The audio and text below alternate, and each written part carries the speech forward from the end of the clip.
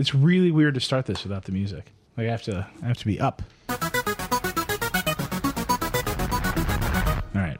Hello and welcome to The Vergecast, the flagship podcast of TheVerge.com. This episode of The Vergecast is brought to you, wait for it, by Scissor Vodka. There's that joke again. It's never going to die. Scissor Vodka, a vodka brand that I made up. Someone just pay me for it, and then these ads will be real. Scissor Vodka. Cut through the night. Cut through the night. You know, I instinctively still make scissor motions with my fingers when I do that. Even though there's no camera to There's record no it. camera. I'm going to do it. I also noticed that you have no camera to look into, so you just stare me in the eye as you deliver your Scissor Vodka. Dan, here's what I want to know. You went to this Lenovo event, you saw this Motorola phone, or Moto phone without a headphone jack, and I don't have a video of you angrily spiking it into the ground because it's stupid. Yeah, a Motorola, and it's not Motorola anymore, right? It's All right, Lenovo. look. Hi, I'm Neil Yes. Patel. I'm the editor of The Verge. This is a podcast from TheVerge.com that we talk about technology, culture, dumb product decisions. Dieter Bohn is here in studio. Hello. Back from Silicon Valley. Yeah, I'm going back to Silicon Valley. Silly Silicon Valley. Dan Seifert is here. I'm here in person. What's up? Paul's going to be on the show for a little bit later on. Lauren Grush is going to be on the show for a little space adventure. We're going to shoot her into space on the podcast. That's going to be great. But a bunch of news. Tons of news. Newsy week.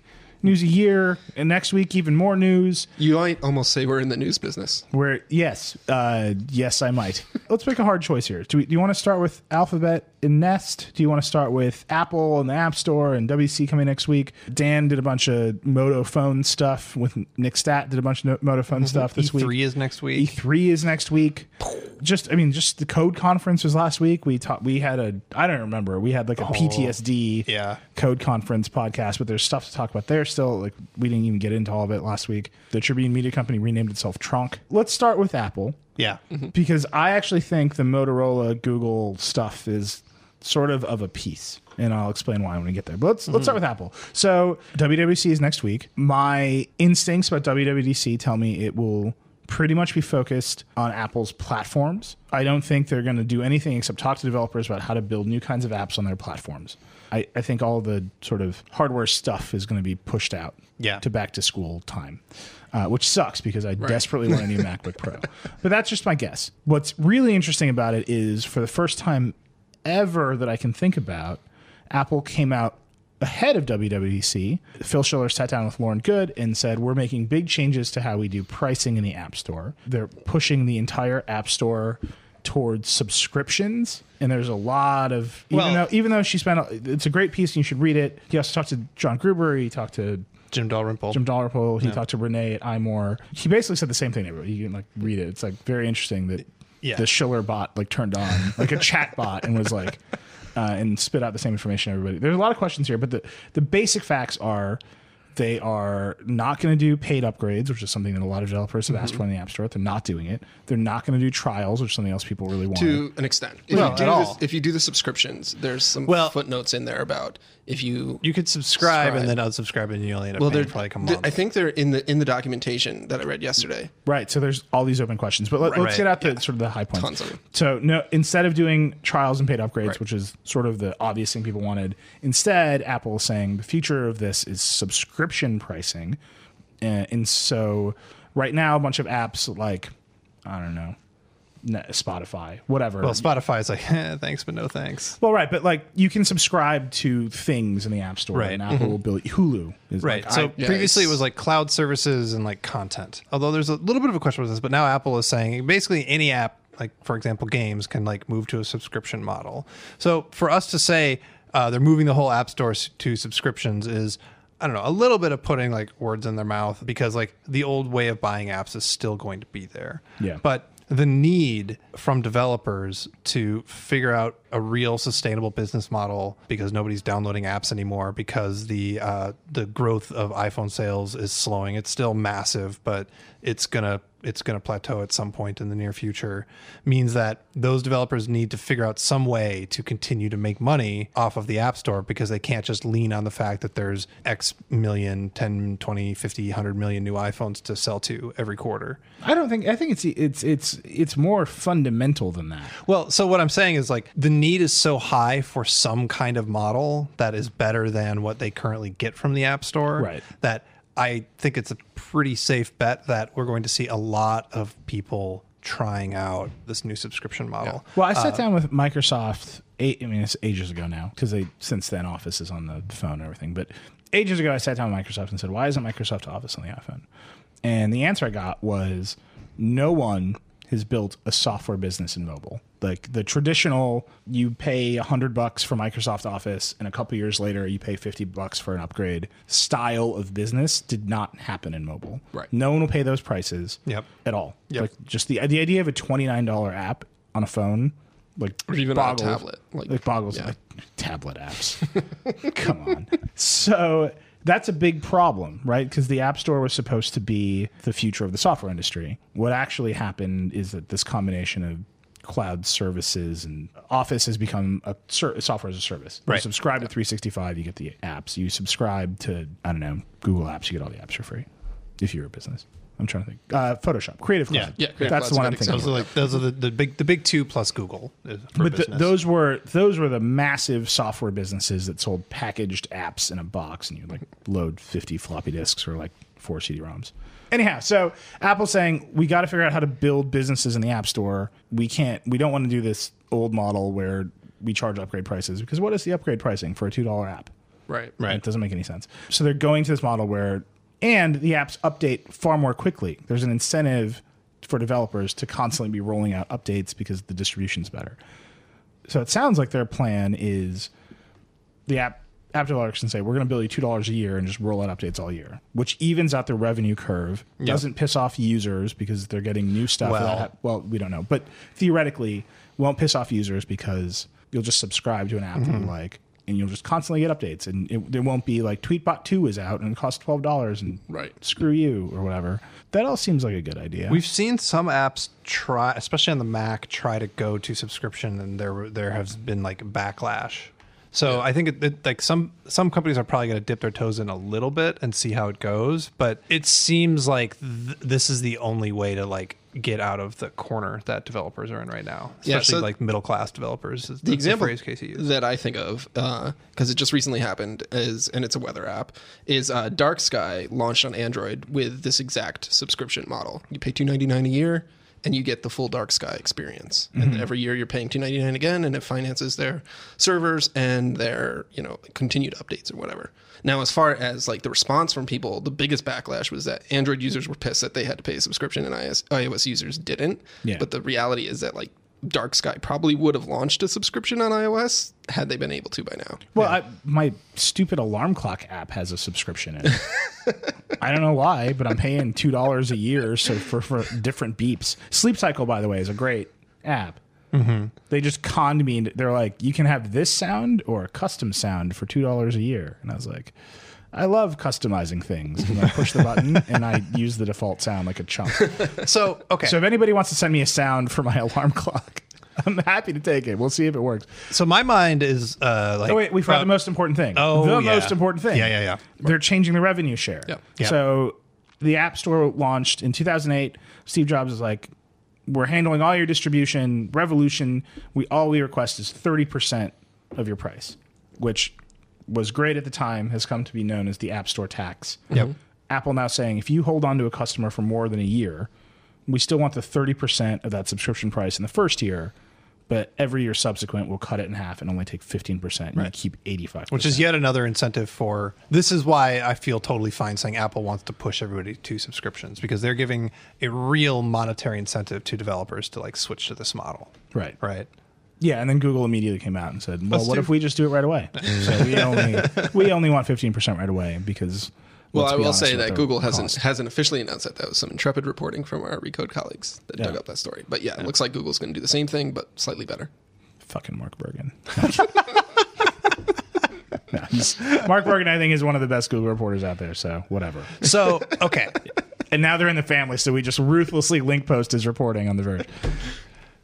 Which is great for everybody. Which, hey, we could aggregate it. It's all in the family. All right. Mark, if you're listening, just know that I'm clocking you. Keep doing a great job. or I'll find you. I've got to stop threatening Mark Bergman. Just can't stop threatening him. Someone get me out of this threatening loop.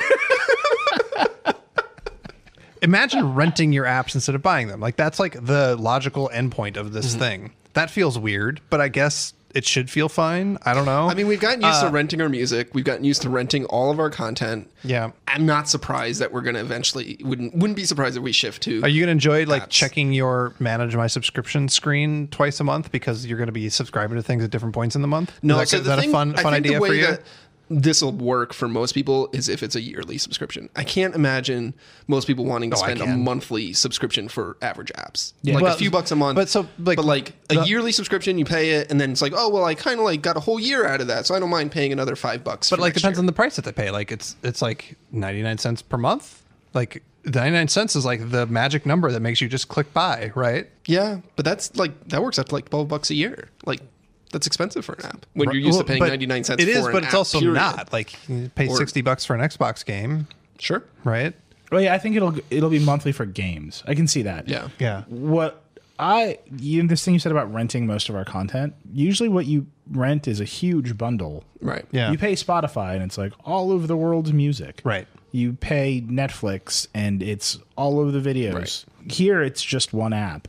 I can't imagine that the next step isn't Apple saying pay us $24 a month and get access to essentials or productivity. I mean, Dieter called it apps as cable TV yesterday. Yeah, stealing my line, stealing my thunder. I was working up to it. Do you want to rewind? We're pre-taped now. We can just. Oh, no, we shouldn't do right. that. No, so like basically like especially on like an Apple TV, like apps become like channels, and I can't do it because you just did the whole thing. No, I don't. They I get don't. bundled I as, disagree like- about the app channel thing. You're like renting access to the content of an app basically. But the thing that like I don't We know. have the whole same cable problem of like I have to pay my cable operator for 4 channels I want. I get 60 that I don't want. Right. And now it's like the best deal for me to get these apps is in this bundle, but I get like 5 apps I don't really care about. Yeah, but that's it. That's the move. It's absolutely the move. The Apple TV apps as channels things is different because when you subscribe to the CBS app, you just get CBS. But content. the thing that's the same, you don't is get that CBS and NBC and with Fox a channel that you pay for on cable. You know that if you stop paying for it, you don't get that channel anymore, and like that makes sense. But typically with an app, if you like decide to stop paying to not get the upgrade, app still works, right? Like the idea that in order to use some of these apps that you need to continually pay for them, and if you stop paying for it, the app suddenly goes away or becomes useless, is a weird thing. It's like not the way that you like to think about your phone. Right. And on top of that, if a bunch of your like most important apps all move to subscription, like your phone suddenly starts costing more month per month. Yeah. It costs more to use a phone than it used to. It used to be, in the aggregate, maybe it was the same because you buy the app and then you don't pay attention. And if you add up all the apps you buy in a year, blah, blah, blah. But now it's like you look at your phone and you've got your phone bill and now you've got your app bill. I think this bet is entirely about enterprise and professional apps. I think so too. I But don't think it's that about- everybody else is gonna if it works, it's the only option they're giving to developers.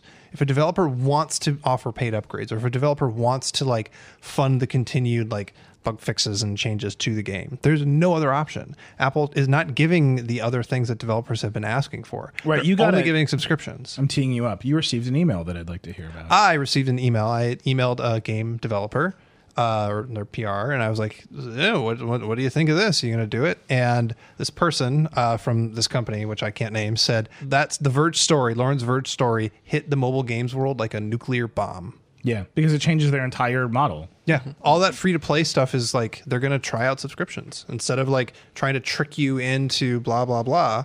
They're just going to, instead of like, I'm going to spend $1 for like 10 coins or 10 extra lives, they'll just be like, oh, like here's the basic game. And if you want all this cool stuff, pay us. There are some games that are free to play where like, yeah, I'm not going to like spend $1 to like get 10 extra lives because that seems really like cheap and I don't know, manipulative. Like, oh, this level's too hard. You made it hard on purpose, so I'd have to buy lives. I hate you. But if like you get a bunch of little, spliffs for just paying $1 a month, yeah, I'm totally going to do that. What if we rename free to play as pay to cheat? What if we do that as a culture, as a society? Pay to win. Yeah, because they're like, oh, this is really hard, and you could pull it off if you wait. For me, that would be like pay to beat Dieter's high score. Well, That'd be great. there are some games where I'm not like the king of the mountain anymore. So I'll have to go find those games. Yeah. Is what you're saying. I started playing Alto's Adventure the other day again. Oh, well, I am king of the mountain on Alto's Adventure. Yeah, just don't look at Dieter's. Good. Oh, though, Boom. Heim Gartenberg, Yeah. intern at theverge.com, unbelievable high score in Alto's Adventure. Like, he like kept a run going for like 2 hours, I think. It's just out of bounds. We should find more for Heim to do. Right? Well, first I'm coming for Heim, then I'm coming for you, and then Mark Bergen. You're in my sights. So this is a huge change in the App Store. It kind of does set up the question, though, and we should do this a little bit. What the hell are they going to do next week? Right. Because if the biggest news about distributing and monetizing software, which is what developers care about, is happening the week before, and then on top of it, and we've talked about this on this show forever, Apple doesn't really have an AI thing. Well, they have But Siri. Yeah, but So this is but like we should go through the they rumors. have a lot of yeah buts, right? Like Yeah. they have Siri, but they have You should just say bunny. Bunny. Yeah, if you can't pronounce rabbit. Never mind. I don't know. What That was a reach. I know where you're going with it. Can't say It's a you reach. can't say rabbit. Yeah, but they have a lot of yeah buts. Oh my god. I hate everybody. Shout so out to my much. high school girlfriend for coming up with that joke. This Vergecast took a real turn as soon as we started pre-recording it. So okay, Apple's got a lot of bunnies. VR, AR. I haven't seen peep about VR AR at WWDC. Nothing. They have the Apple TV, which Is a buggy mess, right? it's a buggy mess. Okay. And I don't think apps on the Apple TV are very discoverable, very Nope. useful, Nope. very shareable. And you know why? Because the remote sucks. Yeah, I mean, it'd be amazing if Tim Cook came on stage and held up the Apple TV remote and was like, "This was a mistake. Yeah. We didn't learn the lesson about one-to-one control on a remote on a TV that we should have from the Wii, but we shipped it anyway." Yeah. Apple TV is a huge platform, tvOS. I would say it's probably the smallest of all of Apple's platforms. Questioned. Apple Nah. Watch, probably. Apple Watch, WatchOS. Oh, man. Got to do something there. They got to do so much there. The But default opinion how- on the Apple Watch is they basically made like 10 mistakes. How much of that, and I know the answer is some, but like how much of that can be solved with software versus they just need more powerful hardware in the watch? Like the biggest complaint is that it's slow. No, then the there's a second lot of biggest software complaint things. is that like there's too many ways to navigate it, which they could fix. They made a bunch of bad bets. Like the contacts button, bad bet. The app, the digital crown. the is a digital bad crown, bad bet. the 7 different ways to interact with it. 7 different ways to interact with a bad bet. And there's only so many of those bets that they can walk back, Yeah. right? Like what's probably going to happen is they're going to keep iterating on it. It'll be a little bit faster. We'll wait for new hardware that speeds it up, but they're going to like stick with like the core metaphors of it. But what they ought to do is they ought to just like hardware exists and we're just going to rethink the whole damn thing. Yeah. But I don't see that in the cards. Maybe not for this They need a new watch. Yeah. If and when they do a new watch, they might do. Anyway, so they've got 2 nascent platforms that they have to say something about. Yeah. So that's out there. Then obviously iOS, something will happen there. And they'll Like add what? capabilities to iOS. What are they going to add to iOS? And they could open up Siri. There's one. We've heard that rumor. Is like the big question, because everybody else has announced all their AI, IA, intelligent assistant, artificial intelligence bot stuff, right? So like Apple's next, and the rumor is that they're going to open up Siri to with an API. And I don't know, like maybe they'll call it apps because everything in Apple ends up being an app or whatever. So that's fine. But is Siri a platform in the way that like iOS, tvOS, blah, blah, blah are a platform? Because for Google Assistant is a platform. For Microsoft, they're building up like I don't even know if to call it a platform, but there's like Cortana, and then there's like this whole like middle layer, and then there's the stuff that talks to it. And to me, like especially since one of the other rumors is Siri's coming to the Mac, like they need to stop thinking of Siri as like a piece of iOS. They need to think of Siri as their next like OS. They're like cloud OS or whatever you want to call it. It's not an OS. Like the metaphors get fuzzy, but they need to decouple Siri from iOS in order to like make it work on the Mac, basically. Right, so you can log into Siri and say, I want to use this weather service. Yeah. And it's open, and Yeah. then you don't have to have that app on your Mac or whatever. Right, the back end knows you. That's a thing. So that's a huge question there. What else are they going to do with iOS? Will they do any VR, AR stuff with iOS? Seems like a no. Seems like a no. Just seems like a no, but it's a question. The whole rest of the industry is pushing in that direction. OS 10 potentially renamed to Mac OS. And Yep. what does that come with? Is it going to be Siri, they're going to add Siri. I mean, that's the big. they're going to add Siri and name a new name? we think they're gonna they're probably gonna do some stuff on the Photos app on both iOS and Mac OS. Yeah, but like the point that we're waiting for is we're waiting for iOS and Mac OS to like bridge together in ways that they haven't yet. And Why? so is it too early for that, or is that I don't think they can do that until they make a touchscreen laptop. I don't think they're ever going to make a touchscreen laptop. Yeah. No. I mean, the Android on Chrome OS stuff is so good because it's apps and you can use them sort of naturally. I think that's going to prove the model much more so than Mac OS gaining some more iOS features. I Yeah, used it's a, not- I it's used not a just like- Pixel yeah. 2 yesterday. Yeah. And the whole time I'm like, man, why aren't Android apps here yet? Yeah, it's Pretty exciting hyped for it. And also, I mean, it's mostly to school, so it doesn't really count. But Chromebooks outselling Mac OS computers. Yep. In the United States, it's a thing. They've got to come back to that market a little bit. Tablet stuff. What? I mean, that would be part of whatever the update to iOS. They might try and CarPlay further stuff? the stuff they've been doing Yeah. with iPads in education. They had a thing not too long ago that they're better for multi-user. Yeah. For education, if they can add like proper actual multi-user support, especially to tablets, I'll be pretty excited. Yeah. Because right now it's like limited in this like weird education zone. Here's the thing. For the longest time, Apple's game was putting out a product that was complete with an obvious omission, and then announcing the inclusion of the omission and making you buy the new version of the product. Right? Yeah, but now that they're- is their game, right? But they've got a new game now, and the new game is they have a complete product, and they're going to start omitting things like the headphone jack this fall. Man, Bergen, you're no longer number one on my list. I don't know why. So anyway, to finish this point about Apple real quick, this is the first WWC in a long time where I can't tell you what the obvious additions to their two main platforms should be aside from Siri coming to the Mac. Well, and Siri like leveling up. Yeah, and Siri general. becoming open and having Yeah. that's the obvious thing that they're going to You do. think they're going to announce a speaker? No. Damn. So I don't. I don't think they are either. I don't But think I think they have if to they get do, if they do, Oh, Apple Music. That's the other thing. Oh, they're going to clean up Apple Music. Yeah. okay, Clean up.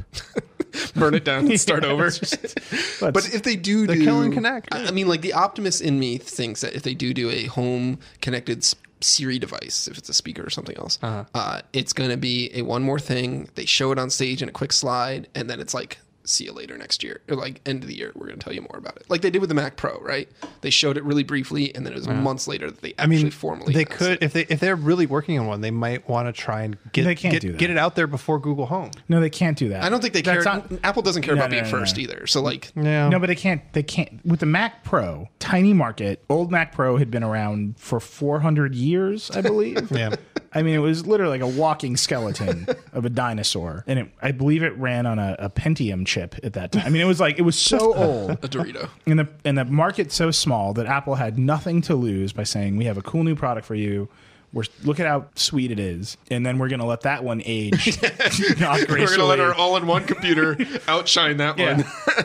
This is true, by the way. I don't know if listeners know this. Our video staff edits on iMacs, not Pros. Yep, I mean, the only yeah. people that edit or prefer the Pro are the people using Final Cut or Yeah. whatever. Like any Adobe house uses an iMac. Yeah. Anyhow, but they were able to do that because they weren't cannibalizing any sales. They weren't making a promise they couldn't keep. I think if they're gonna do a Siri speaker, they'll announce it in classic Apple fashion. It will be real. It will work. And You'll buy it in 10 days. And the key to that is they'll open up Siri now. Developers will be participating in it, and then Right. holiday That's time. the foreshadowing. Will of they it. open up Siri enough so that you can actually just use it with Google stuff? No. I Well, mean, I mean- that's the thing that I want. Like I've got Siri on my watch, and sidebar. The thing that actually bugs me the most about intelligent assistants is crappy microphones. That's like I'm getting more and more convinced that's the reason Alexa is so great. Is that it straight up has good microphones because when the watch or your phone on either Google or Apple actually hears you, it's like fine. It has good microphones that are always listening to. The Right. problem is that the phone or the watch have to spool up, and like that's the problem because you're not going to stop talking. Yeah. Yeah. No, I mean, the speaker's a splashy product for holiday. Yeah. If they do a speaker this year. Just Yeah. like I'm pretty sure they'll do new Macs for back to school because that's the obvious time to do new Macs. And they'll do an iPhone in September because That's when they the do. Lord hath decreed that an iPhone shall arrive in September. Remember Okay. when it used to be in the summer? Yeah, That was really a weird. wild time. So yeah, that's just my take. They're going to do a bunch of software stuff. They're in a moment, for better or worse. They're in a moment, and we've talked about that. There's Google I/O, there's Microsoft Build, there's the Facebook thing. They're in a moment when everyone else has gone first and said, "Here's our 10-year vision." And mostly what they were saying is the iPhone 1, we understand the iPhone. That's great. It's over there. Apple's doing great with the iPhone. Here's our vision for What's next? ambient Beyond the computing phone. around Yeah. you with artificial intelligence. But Apple's game is not to declare a grand vision, right? They're like, here's our next product. This is like this next product is the vision. This is the future of laptops. This is the future of that. But they don't do what Zuckerberg or Google did, where they like, here's our 10-year plan. Yeah. Right? Like, I mean, to be clear, Steve Jobs would get on stage and say, "Today, Apple reinvents the phone. but they do it with like a thing I'm that saving the they're pointing magazine at. industry with the iPad." Tim Cook did it with the watch. I mean, the watch event was as much a statement of where Apple thought the next 10 years would go as anything. They built a spaceship and filled it with celebrities. Yeah. They sent a supermodel running through Africa to prove that heart rate tracking was valuable to you on a smartwatch. This is a true thing that they did. Yeah, I know. I'm just It was very weird. yeah. Bono was there. He's always there. I don't know why I said that. He's omnipresent. He's in always Apple he's just there. He's in your iTunes. I just he's on your computer. But they don't do like Apple doesn't do like Kitchen of the Future like Microsoft did at CES every year, right? No, it's true. They do have a very different style. I just think in this moment, when everyone else is talking, for better or worse, about chatbots that don't work so great and AI that isn't ready, they're not being expansive. Right. This is an opportunity for them to be expansive. I hope they take it. I just hope they're exciting. I'm very nervous that this is going to be a very dry WWDC. Or it's and going to be wanna action-packed because they rolled out the big news first. I guess. Why but, roll like, out the big news first if you're not jam-packed in the keynote? I guess. I mean, yeah, that could be it. But it's also jam-packed because they have, an hour or an hour and a half to do this keynote. They gotta cover and they all got their like 7 platforms. different platforms to cover. So they got to talk about all of them. They got to talk about how great they are and how many stores they're opening and like how many, humanitarian and environmental things they're doing. So that all takes up time. So Okay. I don't know. Here's I just want excite me, Apple. We'll see. And then, Dieter and I are going to be there. Lauren Good will be there. Yep. Walt will be there. Walt's live blogging. That's my favorite thing in the world. It'll be a whole thing. Also the same day, again, is Microsoft's E3 event, Sony's E3 event. It's Monday's. Monday's gonna be bonkers. Here's what I want you to do, dear listener. Take Monday off. Take Monday off. If you're not in school, I hope. If you're not in school and you don't work for The Verge, take the day off. Yeah, if you work for The Verge, You must work on Monday. you got to be here. Everybody else, take the day off and read The Verge. Okay, so here's what's going to happen. I'm going to read this ad for Eero. We're going to have a little Paul Gadget moment. Yeah. And we're going to come back and we're going to talk about Lenovo. We're going to talk about Nest and Google. Then we're going to do some other stuff. More to talk about. There's a lot more to talk about. Our homes are coming online. There's speakers, thermostats, light bulbs, front door locks, security cameras, washers, dryers, and everything in between. They're alive. Increasingly, services like Netflix, Hulu, and Spotify are where we turn for home entertainment. Wi-Fi, the foundation of it all. And it's probable that your Wi-Fi router sucks. Imagine if your electricity didn't reach a certain part of the house or was intermittent in others. That'd be ridiculous. But it is the status quo for Wi-Fi. There's dead zones, there's buffering. It's afflicting far too many of us. We've become used to it. Accepted bad Wi-Fi is right, just the way things are. But Eero was designed to change all this. The company manufactures a single device, a small, elegant box about the size of an Apple TV. And with the help of their app, you put Eeros throughout your home. The first one replaces your existing router and is Ethernet wired to your cable or DSL. The additional Eeros just need power from an outlet. They mesh network together and they blanket your home in fast, reliable Wi-Fi. If you've ever tried to give your router a boost with a range extender, then you've experienced true disappointment. That's because extenders can only stretch your signal a single hop. You can't connect multiple in a row like you can with Eero. Extenders often cut your bandwidth in half because they rely on a single wireless radio. But in contrast, each Eero has 2 radios, both of which communicate with your devices and sync with the other Eeros, so your connection is always fast.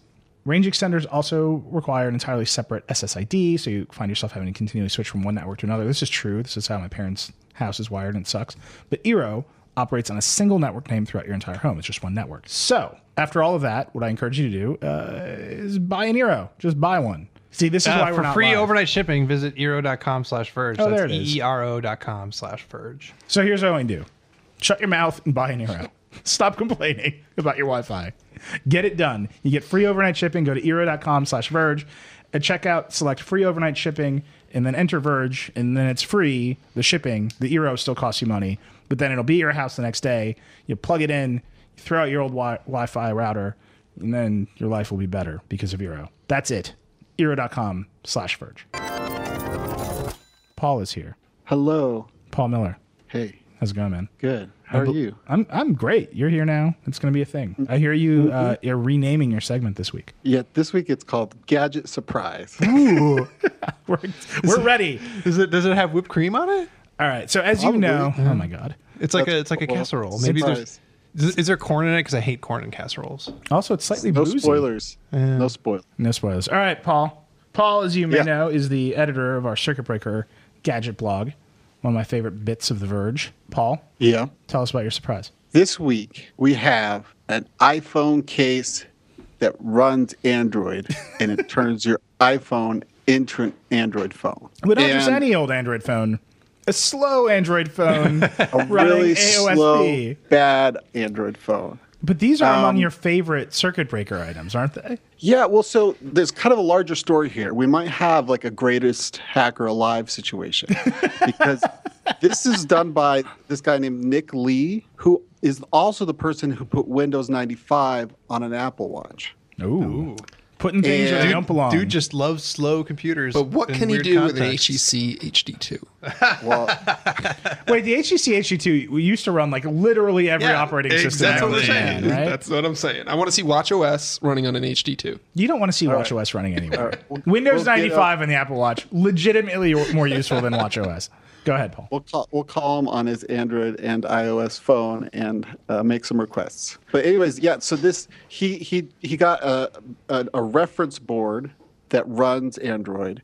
He wrote a bunch of custom software. This is what he's not just plugging stuff together. Like he's really doing some custom work here. He wrote a bunch of custom software that basically streams the screen over USB, over the Lightning plug to the iPhone. And so you run an iPhone app and then you see what is on Android and you send your touch events. And yes, it's slow and bad and useless, but also you get a whole HDMI jack because Android has that. And it's not even the biggest case ever. It's pretty I've never big, seen- man. Isn't it like Yeah, but 3D I've seen- printed? Yeah, but you know, it's about the size of like a big battery pack. Yeah. Just want to point But out that it destroys your battery Paul said, instead yeah, of but- helps your battery. Paul, let me ask you a question. Greatest hacker alive situation. That's what I want to get into. Right. Who was the previous greatest hacker alive? Steve Wozniak. Ben Heck. Oh, yeah, I was going to go Ben Heck. I went to Ben Heck's house in Madison years ago. haven't heard of that name in Well, and years. there's also GeoHot.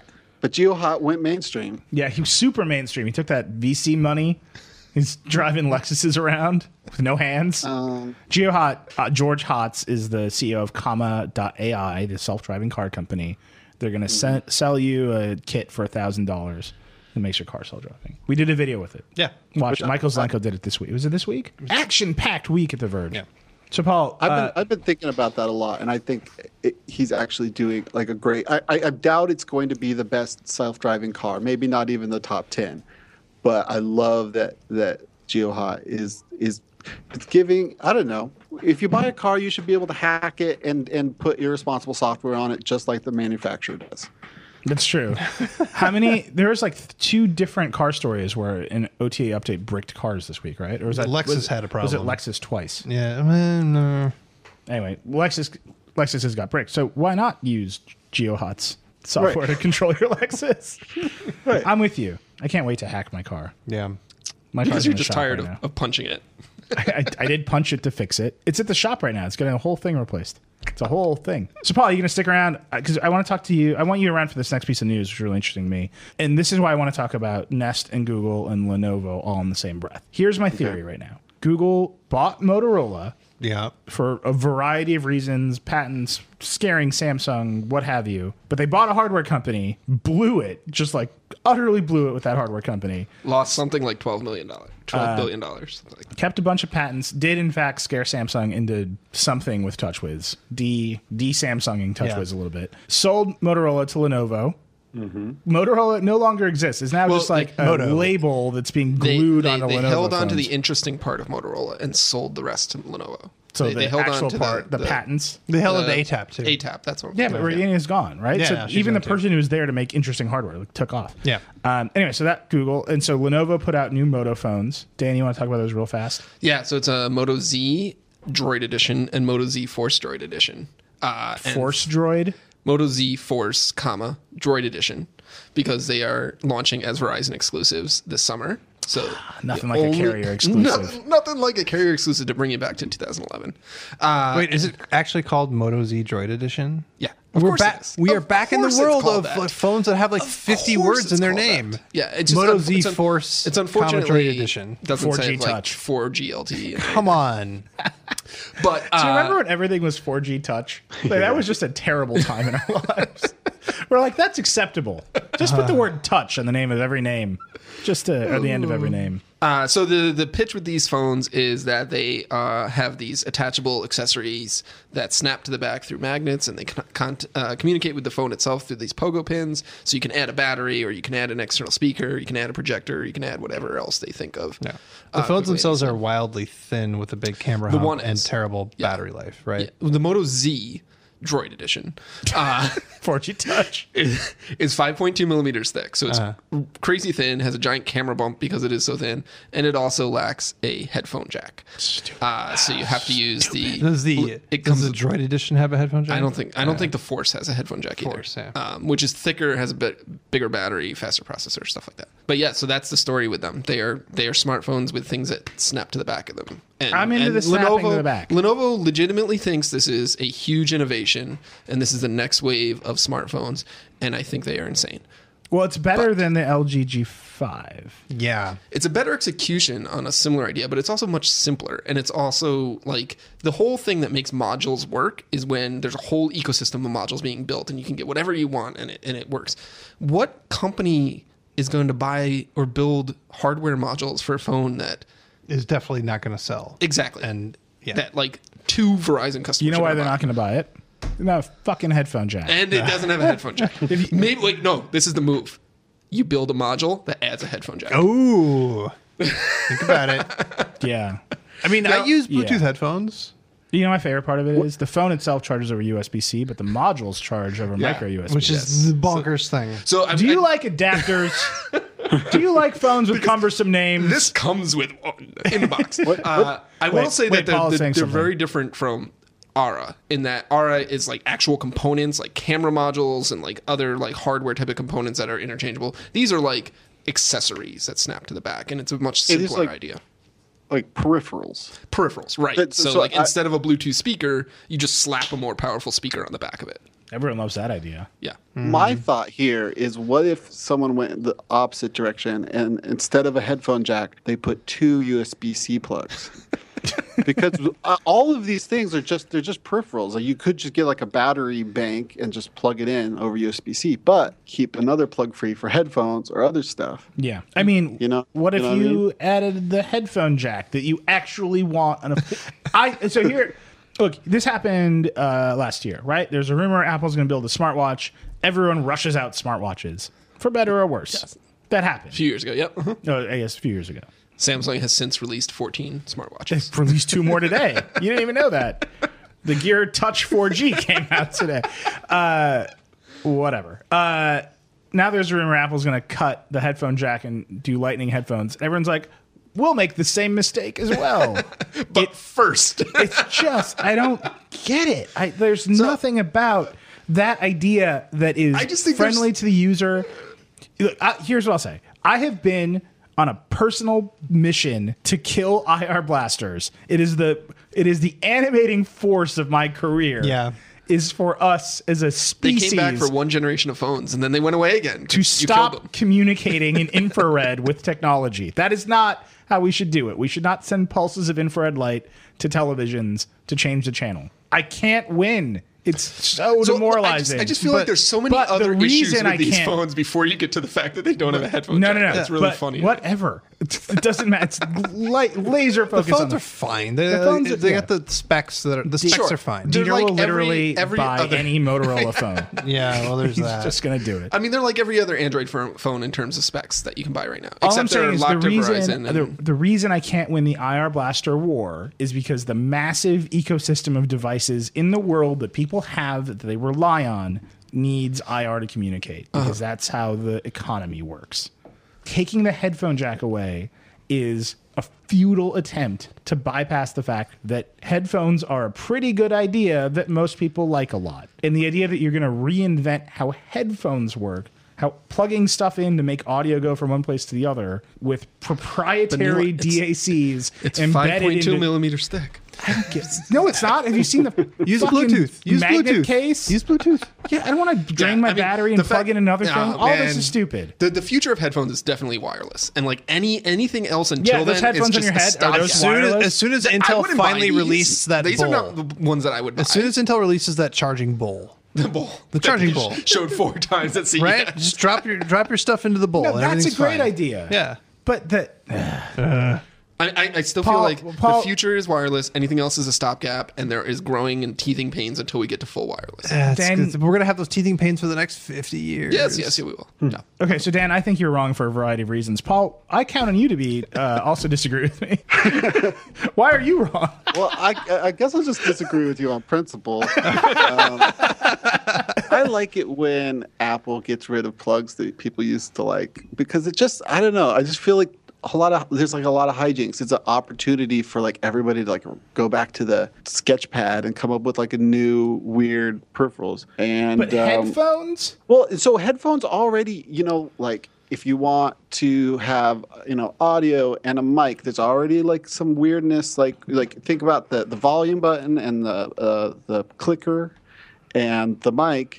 Like there's some incompatibilities between plugging into an iPhone, plugging into Android, and plugging into like a gaming PC or something like that. A lot of like USB, or a lot of gaming headsets come with like a USB plug. I mean, there is already a lot of weirdness in the headphone land.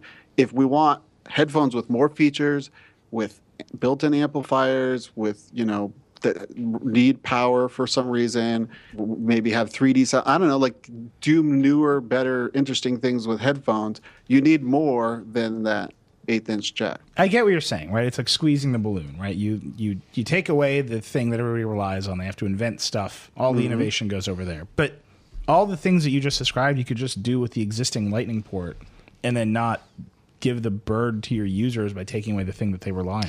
I mean, yeah, you can say that your argument makes total sense for the iPhone because people actually buy iPhones. People actually buy Android phones. No. Android outsells iPhone worldwide. People buy Android phones, but you know what? There's a lot of Android phones that still have a headphone jack and came out this year with a headphone jack. Nobody's going to buy these Moto Z phones. Who cares? Except for the people. It's probably so some sad, people by who go the to way. Verizon and they're like, I want a Droid.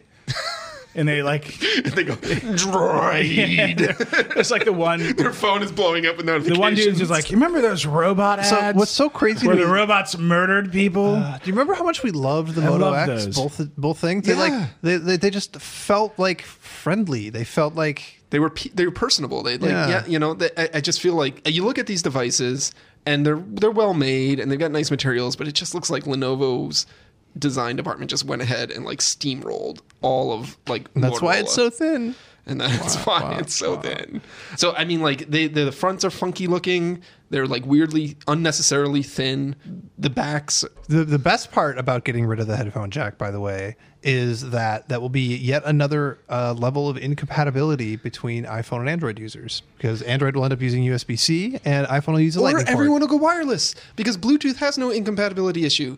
Like Paul was mentioning, the remote doesn't work on your iOS headphones when you plug into Android. Bluetooth works the same on both of them. Yeah. You know where Bluetooth doesn't work? When your battery is dead. Yeah. When your stupid headphones that you have to... Look, there's You teething still have to pains. go into like a menu and do pairing and stuff. Yeah, but once it's done, it's done. This definitely cuts down on sharing. Like I hang out with people who have Android phones and iPhones. I'm really open in that way. And You're such an accepting person. there's this real power play when it's, oh, you need an Android charger. Sorry, I only got Lightning. Yeah. Wow, that's I very mean, elitist. you can use my brick if you want. Yeah. Did you bring your own cable? So explain to me again the connection to Nest. Oh, so here's the thing. So- Never got there. Google keeps buying hardware companies, fucking them up, yeah. and then ruining them over and over and over again. Motorola, maybe not a great hardware company at that time, but They're at least right. they were fine. Yeah. Google bought them. We were like, yeah, that was stupid, and Actually- then flipped it, and now Motorola's dead. I don't think Motorola would have lasted as long as it did if Google didn't buy it.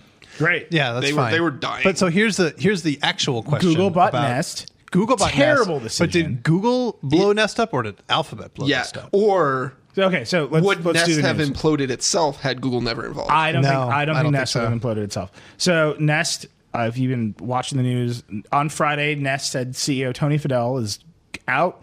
There's a new guy, coincidentally, the guy who was the CEO of Motorola Home under Google, who executed a bunch of layoffs and sold it. That guy, now the CEO of Nest inside of the Alphabet structure. Literally everyone in the world called me over the past 2 days and yelled at me about things, which was really interesting. Just sifting through all the conflicting information and like coming out with what might be the truth was like a fun process. The story I heard is Nest was basically fine as an independent company. They actually had additional funding lined up to grow. Silicon Valley VCs were very excited. There was Tony and a bunch of ex-Apple people. Google wanted to bring in basically Apple's DNA into a hardware group. Tony and his co-founder Matt were totally entranced with the idea of using Google's money, Google's resources, Google's reach to accelerate their plan. They got bought by Google. They were, somewhat happy Google. Google restructured itself into Alphabet. Nest was pulled out of Google, made it into its own company under a division of Alphabet known so lovingly as Other Bets. So is it fair? I mean, like the question is how in when that they were time, before they were under Alphabet, how much were they actually integrated into Google? Open question, right? Nobody knows. Well, But- and also, like, if we're talking about Google failing, like, it's also an open question of, the general consensus is that if you say this, Nest will call you and yell at you about how many new products they released. Yeah, but what haven't actually released happened enough. was they bought Dropcam and they revved a couple of products and that was it. Yeah. So they haven't, their roadmap got all messed up. Who knows? And now Fidel's out. He might be a huge jerk. That's the reports. Or he might just be the kind of person you need to run a hardware company. We don't know. Again, literally conflicting reports left and right. My point is, let's hope Nest gets back on track. They say there's going to be a new product in a few weeks. Like, hopefully Nest keeps working. But that bet inside of Google clearly didn't work out the way they wanted it to. But it was that was their first. Motorola was their first attempt to have their own hardware division. Kicked it to the curb. Now they're making dumb phones. No headphone jacks. Speaking of Motorola executives who make hardware at Google, and they brought back the Marwan guy. Fawaz, and they also brought back Rick Osterloh to run Google's hardware division, which, by the way, is separate from Nest. Google's got this whole thing where Every other piece of we hardware. run hardware. Like all hardware comes through Chromecast, here. Google Chrome, Nexus division. the Nexus TV, the Pixels. barnstormer of a product that they have. Chromebook Pixel's very good though. Anyhow, but Rick Osterloh, ex-CEO or Ara. Also ex-Motorola Ara. president, Yes. runs that. Yeah. My point is, the Nest story aside, that's a deep, weird, crazy story. But Motorola or Google has now bought 2 different hardware companies and managed them into or around disasters. And now they have their own internal hardware unit. And I don't know what they're doing. Like that's I want Google to make hardware. Right? I think it would be good for them to do. Yeah. But then I look at the Pixel C and it's like, why did you make this? There are so many Who's questions. responsible for that? Yeah. The Nexus TV, the Nexus Player. I'm whatever the hell it's optimistic that Google's main hardware division, now that it's all collected together and it's run by one person, But like ostensibly one team, they'll be able to figure out and not make those Pixel C mistakes. Well, but as so- far as Nest goes, like, oh, But it, the success of that hardware depends not just on the success of can you make good hardware. Not only do they have to make good hardware, they also have to get enough support from the rest of Google to actually sell the damn thing. So Google Home will be fine, right? Chromecast is doing fine. Ara is a huge open question. How much effort are they going to put behind actually making Ara a real thing that people buy in mass? Are they going to give it to carrier partners, or is it going to be like a thing you buy in the Google store randomly? It's a big question. And sure, they've got plenty of money and plenty of runway to do whatever the hell they want and start small and experiment or whatever. But, it's not like Nest was going to run out of money, right? they were fine. Having enough money to experiment is not the only thing that's going to keep you going. You actually have to have wins and have public sentiment on your side and build the brand. which Nest had before they got bought by Google. Yeah. Yeah, I know. It's just a very confusing. It sounds like Google's going to get more serious about hardware this year. But I just look at the Motorola thing and I look at the Nest thing and I'm like, something about how you've tried this before. And maybe the answer is don't buy a company for a couple $2 billion. Or don't set up those walls between the companies like they did. The story that the Google Motorola doesn't was have walls. It has competing Montessoris. Right? Well, that's what the hardware division is designed to fix. Yeah, that's the point. Like that's the point. Like collecting the hardware division together, have it run under one team, one person who like aliases with the other parts of Google, and he's up high enough in the ranks. None of that sounds googly. You can't do that shit while you're driving a team bike to. Never mind. Or while your I'm just making CEO is Google trying to jokes. make a flying car down the road. Well, yeah, we haven't even talked about that. Oh my god. I just feel like Google doesn't have a middle ground between hobbies and like world changers. And they haven't had like, a hardware world changer except maybe the Chromecast. right. And the thing is most hardware isn't a world changer. Lenovo bought a ThinkPad or the whole computer division from IBM a long time ago. And Lenovo wasn't like, finally, we're going to take over all PC manufacturing. And we're going to change the face of PCs. And they're like, no, we want to have one of the best or the best business-focused laptops. So we're going to buy this brand. And I don't know specifically what they wanted from Moto, but they're making phones, and that's probably what Lenovo wants to do is, well, let's sell some phones and to Android customers. Google has bigger ideas. Like, what if we controlled everybody's homes? Maybe Nest is our wedge into controlling everybody's homes. Yeah. I think they bought Nest not to build thermostats. I think they bought Nest to have a great hardware division. Yeah, it was a talent buy, right? It was to get Matt. It was to get Tony. It was to get their hardware 60% of Nest employees at the they time lost them all. that Google bought it, 60% were ex-Apple employees, right? They were, and I think those cultures were just not compatible. Right. You bring in the top-down, secret, hard-driving, Apple perfectionist, one product at a time culture into a company like Google that's like, here's a bad idea. Let's ship 40 versions of it and see if it works. And then kill it. See it, Google Reader.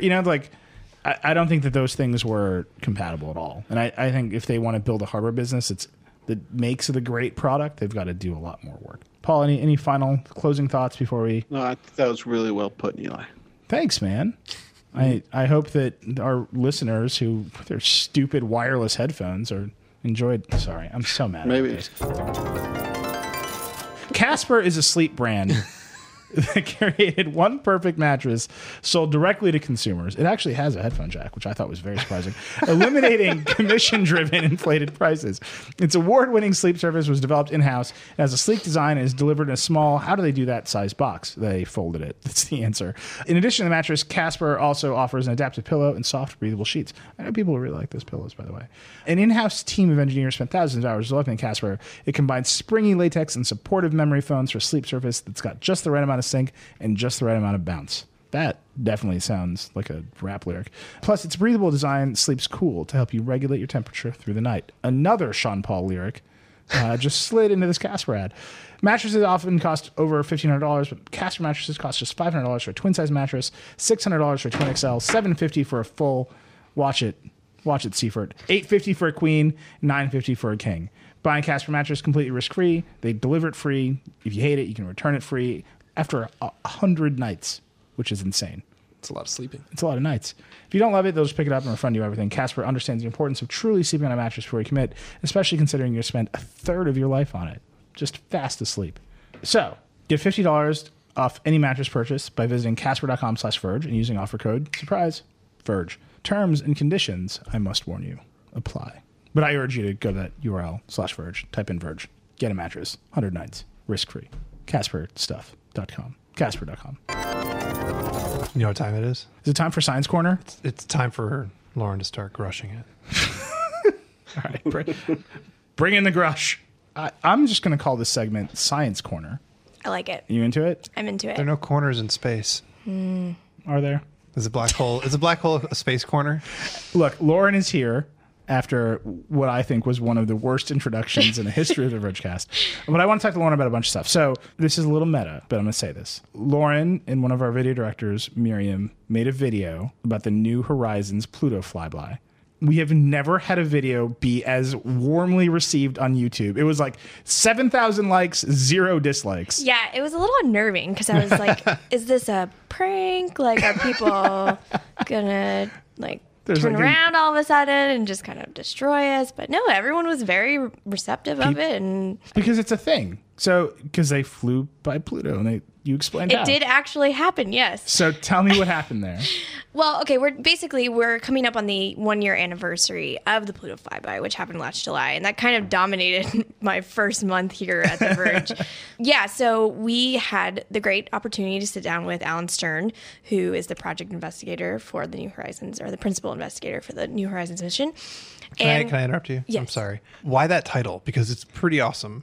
Like he's like This is what he's like Digger a wants in his buddy life. cop. He's the principal investigator. Principal investigator. There's a secondary He's investigator. hard-bitten. Anyway. That's a really good question, and one right. I don't know the answer to. One to Anyway. ask Stern when he comes back. He was very nice.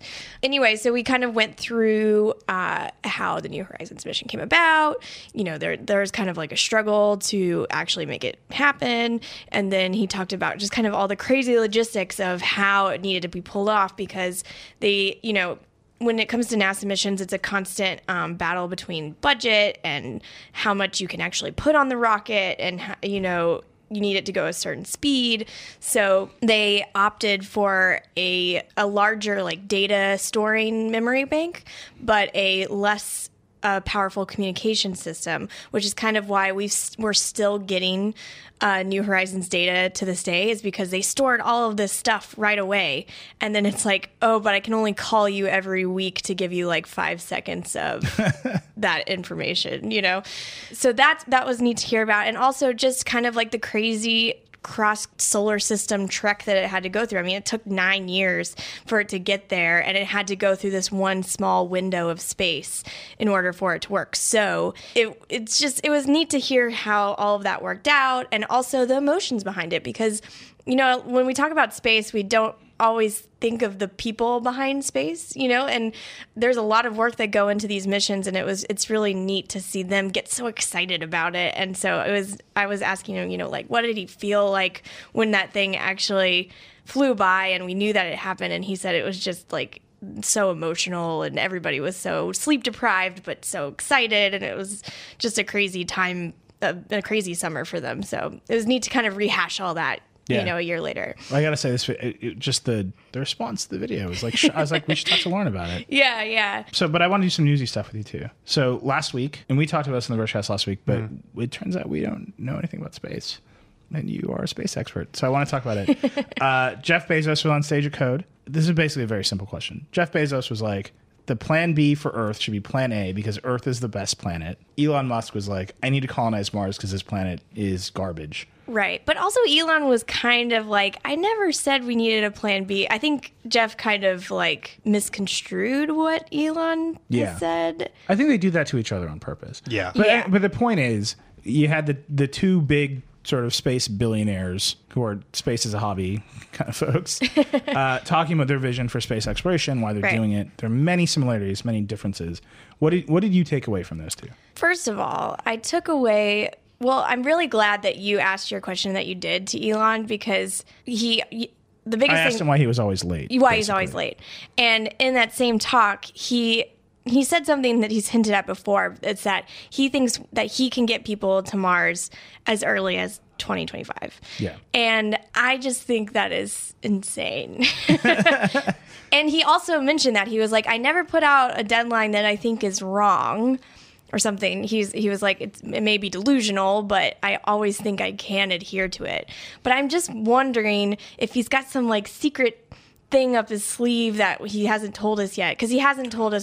It's like Contact or yeah, he's gonna unveil one of those huge like spinning circle teleporters. Yeah. Look, or here's what I've like The learned. Martian. There's like always a extra secret rocket in Asia China. ready to go. Yeah. No, Well, that's Contact actually- was that Japan. Yeah, it's always Asia. Yeah. But what I've learned from most science fiction movies is that giant spinning circles have enormous powers. Yeah.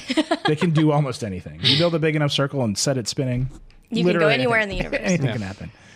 But you think that's preposterous? And for a few reasons. And one of my other my friends who wrote a space reporter who wrote about this talked Miriam Kramer. She was making the point of like, they haven't even launched people yet, you know, and that comes with a whole other set of risks.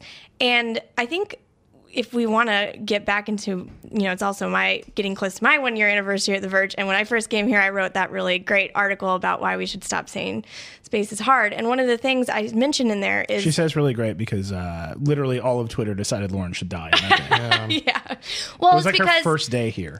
I think people saw it as a slight on SpaceX when it really wasn't. But that excuse is not going to fly if you have people on board. Right. And you have a mistake.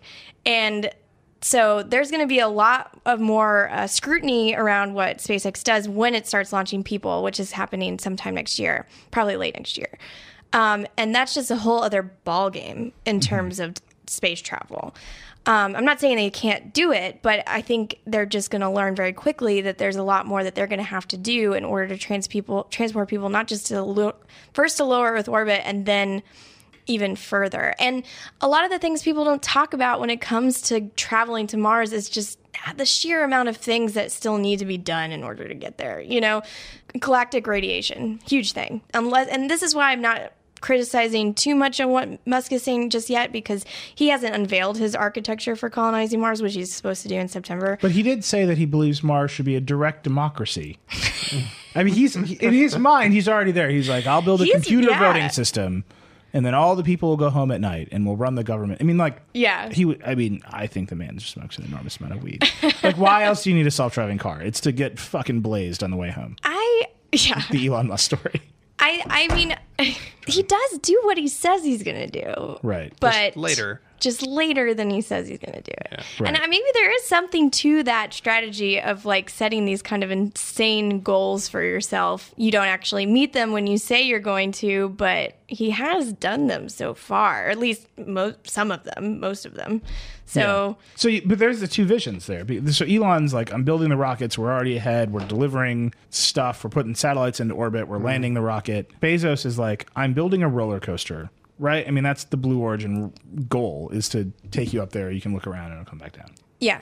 Right? There's no other goal there that they've really outlined. What about the Earth will be zoned for light industrial and residential? But right. But that's like the vision. Well- but the thing he's building takes you up and brings you down. Yeah. But they are working on an orbital launcher right now. But to say that I would say Bezos is definitely the front runner in terms of suborbital space tourism, which is a whole section of the industry. I mean, that's what Virgin Galactic was doing, but Blue Origin has greatly pulled ahead in my opinion. However, I don't see him on a level playing field with SpaceX at all, because that is that's another ball game. Is SpaceX just far and away the winner right now? Like, are they just ahead of everyone? Yeah, it's in its own league in terms of the private spaceflight industry. We've got Orbital ATK, who also does orbital launches for NASA. But in terms of the sheer ambition and the tools to pull that off, SpaceX is, I would say. Are they ahead of government space programs? Isn't that the real question? Like what I heard both Bezos and Musk say was the rate of innovation in this industry is zero. We've got to pump in private dollars to get to a place where we're actually going to achieve anything. I think that it's just a different type of way of doing space flight. And they're ahead in some ways and they're behind in others. So NASA has a much longer history of launching people. They actually know how to launch people. And SpaceX will soon, but NASA's got a lot of experience under its belt. They know how to do certain things, but they are dictated by politics, and that is constantly changing their direction or keeping them in a weird stasis. SpaceX doesn't have to worry about that. Elon can do whatever he wants, as long as he has the money for it. So I think it's just a different type of paradigm, really. Lauren's going to blog the rocket launch live in front of us, but pre-recorded for you in your car. So just put your mind in that zone. We're going to talk about E3 real fast. Yeah. E3 Monday. Yeah. Microsoft Sony same day. Yeah. What do you think is going to happen? We'll see a bunch of games. That'll be the other thing that happens. And everybody's expecting slightly revved consoles, which is crazy that it's happening so fast. But no, because they had to do 4K. Right. You got to get there. Yeah. Okay. And I'm saying the second that they do PS4 VR. Do you think the one they're going to announce at E3 will be able to handle VR? I'm saying if they announce a PS4 VR, I'm going to leave this office. Yeah. Or leave WWDC, which is where we'll be. I'm going to leave. I'm going to go home to my apartment. I'm going to pick up my Xbox One. I'm going to throw it out the window and buy a PS4 VR. Yeah. I'm ready. I'm over the Xbox One. My Xbox One, I have to like open the cabinet when I launch it now because it gets too so hot. Yeah. Microsoft can. I don't think a new hardware generation for Microsoft is going to change the basic narrative of what's going on with the Xbox, which is that it hasn't done as well as PS4. Right. I just think it's going to change the basic narrative. I think Yeah. having a nicer Xbox One is fine, but to me, the PS4 is okay. I just think PS4 is like in a better spot. Yeah, for sure. The Xbox One has been in a terrible spot Wait. basically since the launch. Lauren, did the rocket launch get scrubbed? It did, unfortunately. Does that mean we can screw this E3 talk and talk about Game of Thrones for 5 seconds? 100%. Yeah. So Lauren, I think, might be the hardest core Game of Thrones fan at The Verge. Yeah. I mean, Caitlin Tiffany rivals me pretty well, but You just got a 1,000-yard predator stare at your face. She's like, I'm gonna take her down. There's been a lot of threats on this show already, so just go with it. Tell me, there's 3 episodes left. Where's it going? What's happening? Just tell me real fast. Well, I am just in the dark as everyone else is now because we are in uncharted territory, as Dieter knows. Because we're beyond the books, which is great because the books are not great. Man, Lauren hates me so much for saying that. I have studiously avoided the books because I am scared of bad writing. Yeah. Well, Okay, there you go. it's not bad writing. It is amazing writing. Okay, Dieter doesn't like that Dieter he is has just to read. coughing and hopping right now. Dieter doesn't like Bad that, he goes into authenticity and he talks about all the details of the scene. Sorry, he describes what you're looking at. I'm gonna go and I'm gonna count how many times he describes a roast pheasant in this series. Okay, I'm just gonna let's just steer and it will back. still be longer. Okay. Let's steer back. What I like about it though is not the prose per se. It's the world building that he does. So it's just very complicated, and it's one of those things where you can tell he's either planned something very meticulously from the start, or that he knows so much that he can wrap things and kind of connect characters that you just That's never great. Is thought would Daenerys get- Targaryen ever gonna make it over there? Because she seems what she's just like literally just like wandering around, being Yeah. vaguely racist. I want to know why we bailed on Dorne. Because Dorne fucking Well, sucked. Dorne in the show is the worst. Yeah. I think it is so stupid. My question is: are the dragons gonna meet the ice wizard or not? I mean, I think at some point they have to, right? I mean, the only thing that can beat the White Walkers is fire or things made by dragons, so probably should use the dragons to beat the Where are White the other Walkers. two dragons, by the way? They're just like hanging out So in the that- cave. so, but- they got but freed you- and just are like chilling. You said that in like you're like duh, but this show steadfastly refuses. This is a show in which birds routinely carry messages Right. with perfect accuracy in logistics, long distances, and no one has sent a bird to the dragon lady Well, they don't know saying how to the get ice there. wizard is coming. They're like carrier pigeons. They only know how to get to certain castles. This is one of those moments when it's like you definitely have the world building in your head. Yeah. And that could be a Game of Thrones fact or it could not be. And I have no ability to challenge you on it. Okay, no, you know how I'm pretty sure this is how carrier pigeons work. They Noted space expert Lauren Grush. they it's like you send them to one spot and then they know how to get to that one spot and then they come back to the Right. they know how to get between points A and B, and that's it. So like you have your river run. Yeah, no, I got it. Raven. But Yeah, but why there was did- literally a spy with Daenerys who was like reporting Right. back, and they never thought to tell that guy, BT Dubs, ice zombies just coming Well, down that's the the hills. whole point. Nobody really believes in the ice zombies except for the people at the wall. Fine. I'm just saying fine. It's a point of Aegon commentary Targaryen's at about the how wall. politics distract us from the things that really matter. Which again is reanimated corpses who can only be killed by fire. If zombies started to roam the U.S., do you think we'd get our shit together and actually like stop them? No, we'd Yes. argue about it for a while. No, I think both candidates would angrily tweet at the zombies until they felt bad and quit Delete the your race. account. So my Skype dropped, so I missed the start of this conversation. But am I correct in assuming that Lauren's a book person? Yes, 100%. And I'm a show person. So I think She you're just like got real mad at me. poking holes in a show, but the show has been designed about big reveals, flashy moments, wild, Right. like the real visual, visceral part of Game of Thrones, which is an important part of the books too. But like Lauren's saying, like the books, you really sit in this world, and yeah, you do get really detailed descriptions of the meals people eat. But it coheres a lot better because you're so in this world, and it's completely understandable how one person doesn't know about what's going on somewhere else. It's pretty clear. I think another thing that the show is kind of pissing me off on too is like the books are all about how consequences, like the consequences of your actions are like what you do has ripple effects and they last for like ages, right? And that used to be how the show is. Like you had the Red Wedding, you had Ned Stark. Sorry, spoiler alert. Get caught up by now. I don't feel like there are any consequences for what people do anymore. Like this past season, I'm spoiling everything. Deal with it. The Dorne women just like killed the ruler, and like nobody's angry about it, you know. Right. Or Euron killed Balon, like in the Iron Islands, and he told everybody about it. Yeah. And they made him a king. Like nobody's really like upset when like people get offed anymore. It's just like, oh, okay. I mean, this is the world we live in. Like people die, you know. Yeah. Like, and I think that's kind of indicative of how the show and the books are diverging. Is like there's no subtlety in the show. It's just like death, and violence, and So here's my question: They're obviously racing to this season in particular is racing really fast. What are they going to do for the next 2 seasons? Because they're coming to the point where the thing is going to happen. Whatever the thing is, it has to happen. That's going to happen next season. You think it's going to Definitely going to happen next season. And then they're going to have one more season of just like what thing? what dragons versus zombies. Oh, right. I mean, this show comes down to dragons versus zombies, right? Yeah. I think we're agreed on that. I think so. Yeah.